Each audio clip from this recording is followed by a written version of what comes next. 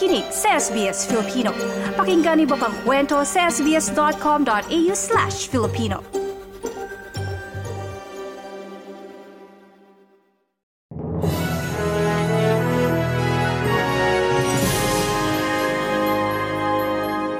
Tiwala si Pangulong Bongbong Marcos na hindi aabot sa recession ang sitwasyon ng Pilipinas basta mapanatiling mababa ang bilang ng mga Pilipinong walang trabaho. Ito ang inilahad ng Pangulo sa kanyang pakikipagdialogo sa presidente ng World Economic Forum o WEF. Ayon sa Pangulo, mas mababa ngayon ang unemployment rate o antas ng mga Pilipinong walang trabaho kumpara sa naitala noong bago magkaroon ng pandemya. Ayon sa Pangulo, patunay dito ang 2 milyong trabaho na nalikha na kapag nanatiling mababa ay kakayaning maiwasan ang recession. Binigyang diin ng Pangulo na mula noong maupo siya sa pwesto noong Hulyo 2022, tumutok ang kanyang administrasyon sa pagpapasigla sa micro, small and medium enterprises dahil ang mga iyon ang bumubuo sa malaking bahagi ng ekonomiya. Sa huling datos ng Philippine Statistics Authority, nasa 4.2% ang unemployment rate sa bansa noong Nobyembre 2022. Mas mababa kaysa 4.5% na naitala noong Oktubre ng nakalipas na taon at 6.5% na naitala noong Nobyembre 2021. Ayon sa PSA, ang naitalang unemployment rate noong Nobyembre ng nagdaang taon ay nasa 4.2%, pinakamababa mula noong Abril 2005. Habang nasa Switzerland, nangako rin ng Pangulong Marcos ng matatag na balik-kita sa mga dayuhang mamumuhunan sa Maharlika Investment Fund na plano ng kanyang gobyerno para magpondo sa mga proyekto tulad ng infrastructure projects. Sa Country Strategy Dialogue sa World Economic Forum na dinaluhan ng mga CEO, finance at trade ministers ng ibang bansa, ibinahagi ng Pangulo ang plano ng kanyang gobyerno hinggil sa Maharlika Investment Fund. The process of establishing our first ever sovereign wealth fund is underway.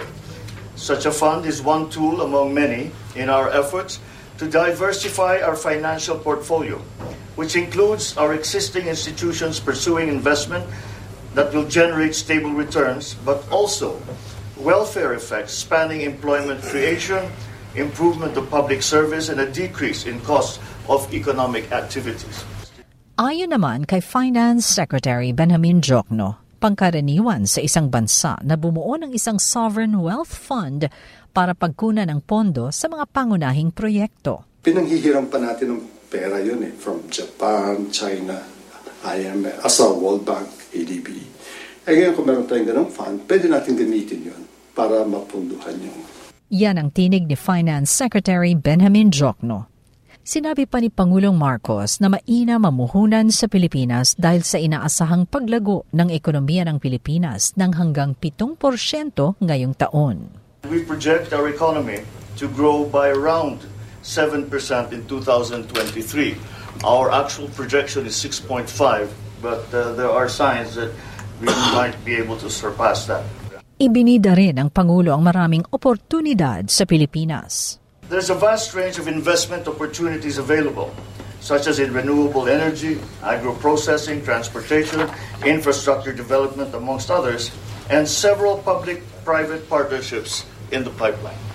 Yan ang tinig ni Pangulong Bongbong Marcos. Kaugnay nito, nanawagan ng Pangulo sa ibang bansa na luwagan ng trade restrictions. Huwag din daw sanang gawing pangmatagalan nito at muling ituloy ang pakikipag-ugnayan sa World Trade Organization. Sa ibang balita, bukod sa sibuyas na mataas ang presyo sa mga pamilihan, tumaas na rin ang presyo ng itlog. Sa pinakahuling pahayag ng Philippine Egg Board Association, sinabi nito na inaasahang mas tataas pa ang presyo ng itlog dahil hindi pa lubusang kontrolado ang epekto sa bansa ng avian influenza o bird flu. Paliwanag ni Gregorio San Diego Jr., pinuno ng Philippine Egg Board Association, mas konti ang supply ng itlog dahil sa bird flu, kaya pwedeng maapektuhan pa ang presyo nito depende sa demand. Sa ngayon, mabibili ang isang piraso ng katamtamang laki ng itlog sa 9 piso na dati nabibili sa 7 piso hanggang 7 piso at 50 sentimo sa merkado. Ayon naman sa Department of Agriculture, May nabibili pa nito sa presyong 6 pesos and 50 centavos. At dahil sa pagtaas ng presyo ng itlog, maapektuhan nito ang presyo ng ilang baked products. Ayon sa grupong Panaderong Pilipino, asahan na tataas din ang presyo ng ilang cake at pastries na gumagamit ng itlog at asukal. Kasama raw dito ang loaf bread. Sa panig naman ng Department of Trade and Industry at Department of Agriculture, sinabi nila na humahanap sila ng paraan na mapanatili ang presyo ng itlog sa abot-kayang halaga. Kabilang naman sa mga ibinebenta na rin ngayon sa mga kadiwa stores at kadiwa on wheels ng gobyerno kung saan makabibili ng mas murang mga produkto ay ang itlog. Naging emosyonal ang Chief Executive Officer o CEO ng Rappler na si Maria Ressa nang ipawalang sala siya ng Court of Tax Appeals sa 4 na bilang ng kasong tax evasion. Batay sa desisyon ng korte, nabigo ang prosekusyon na patunayan na guilty beyond reasonable doubt si Ressa. Wala ring hinihinging civil liability ang hukuman kay Ressa, lalo't hindi napatunayan ng prosekusyon ng umano'y hindi niya nabayarang buwis. Ipinapasauli ng korte ang cash bond ni Ressa. Matatandaang isinampa ang tax evasion laban kay Ressa noong Nobyembre ng 2018 matapos na makitaan ng Department of Justice ng probable cause ang reklamong tax evasion na inihain ng Bureau of Internal Revenue laban sa kanya at sa Rappler Holdings Corporation. Sa pagharap niya sa mga mamamahayag, nagpasalamat si Ressa sa tinamong tagumpay. Batay umano sa desisyon ng korte, napatunayan na hindi tax evader ang Rappler. Pero nakalulungkot umano na tumagal ng 4 na taon at 2 buwan ang paglilitis sa kanyang kaso. Sinabi ni Attorney Francis Lim, abogado ni Ressa, na pinalna ang desisyon ng Court of Tax Appeals at wala raw plano ang prosekusyon na iapela pa ang kaso. Sa pagdiriwang ng Chinese New Year, mahigpit ang pagbabantay ng Manila Police District sa Binondo, Maynila, kung saan idaraos ang maraming aktibidad sa weekend. Nagsimula ng magpakalat ang Manila Police District ng mahigit 3,000 tauhan nito sa Binondo. Nagbukas na ang mga bazaar o tindahan sa Plaza San Lorenzo Ruiz na isa sa mga lugar ng pagdiriwang hanggang sa araw ng Linggo. Ang tikoy, tumaas ang presyo.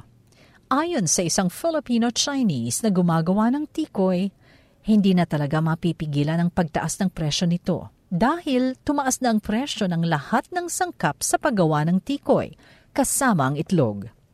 Bukod sa mga pagkain, ibebenta rin umano ang mga produkto na sumasalamin sa malalim na ugnayan at kultura ng mga Pilipino at Sino, kabilang ang mga charms at palamuti. Mula sa Pilipinas para sa SBS Filipino, ako si Shirley Escalante.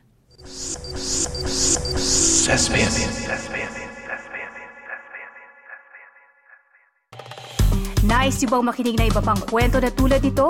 Makinig sa Apple Podcast, Google Podcast, Spotify o sa iba pang podcast apps.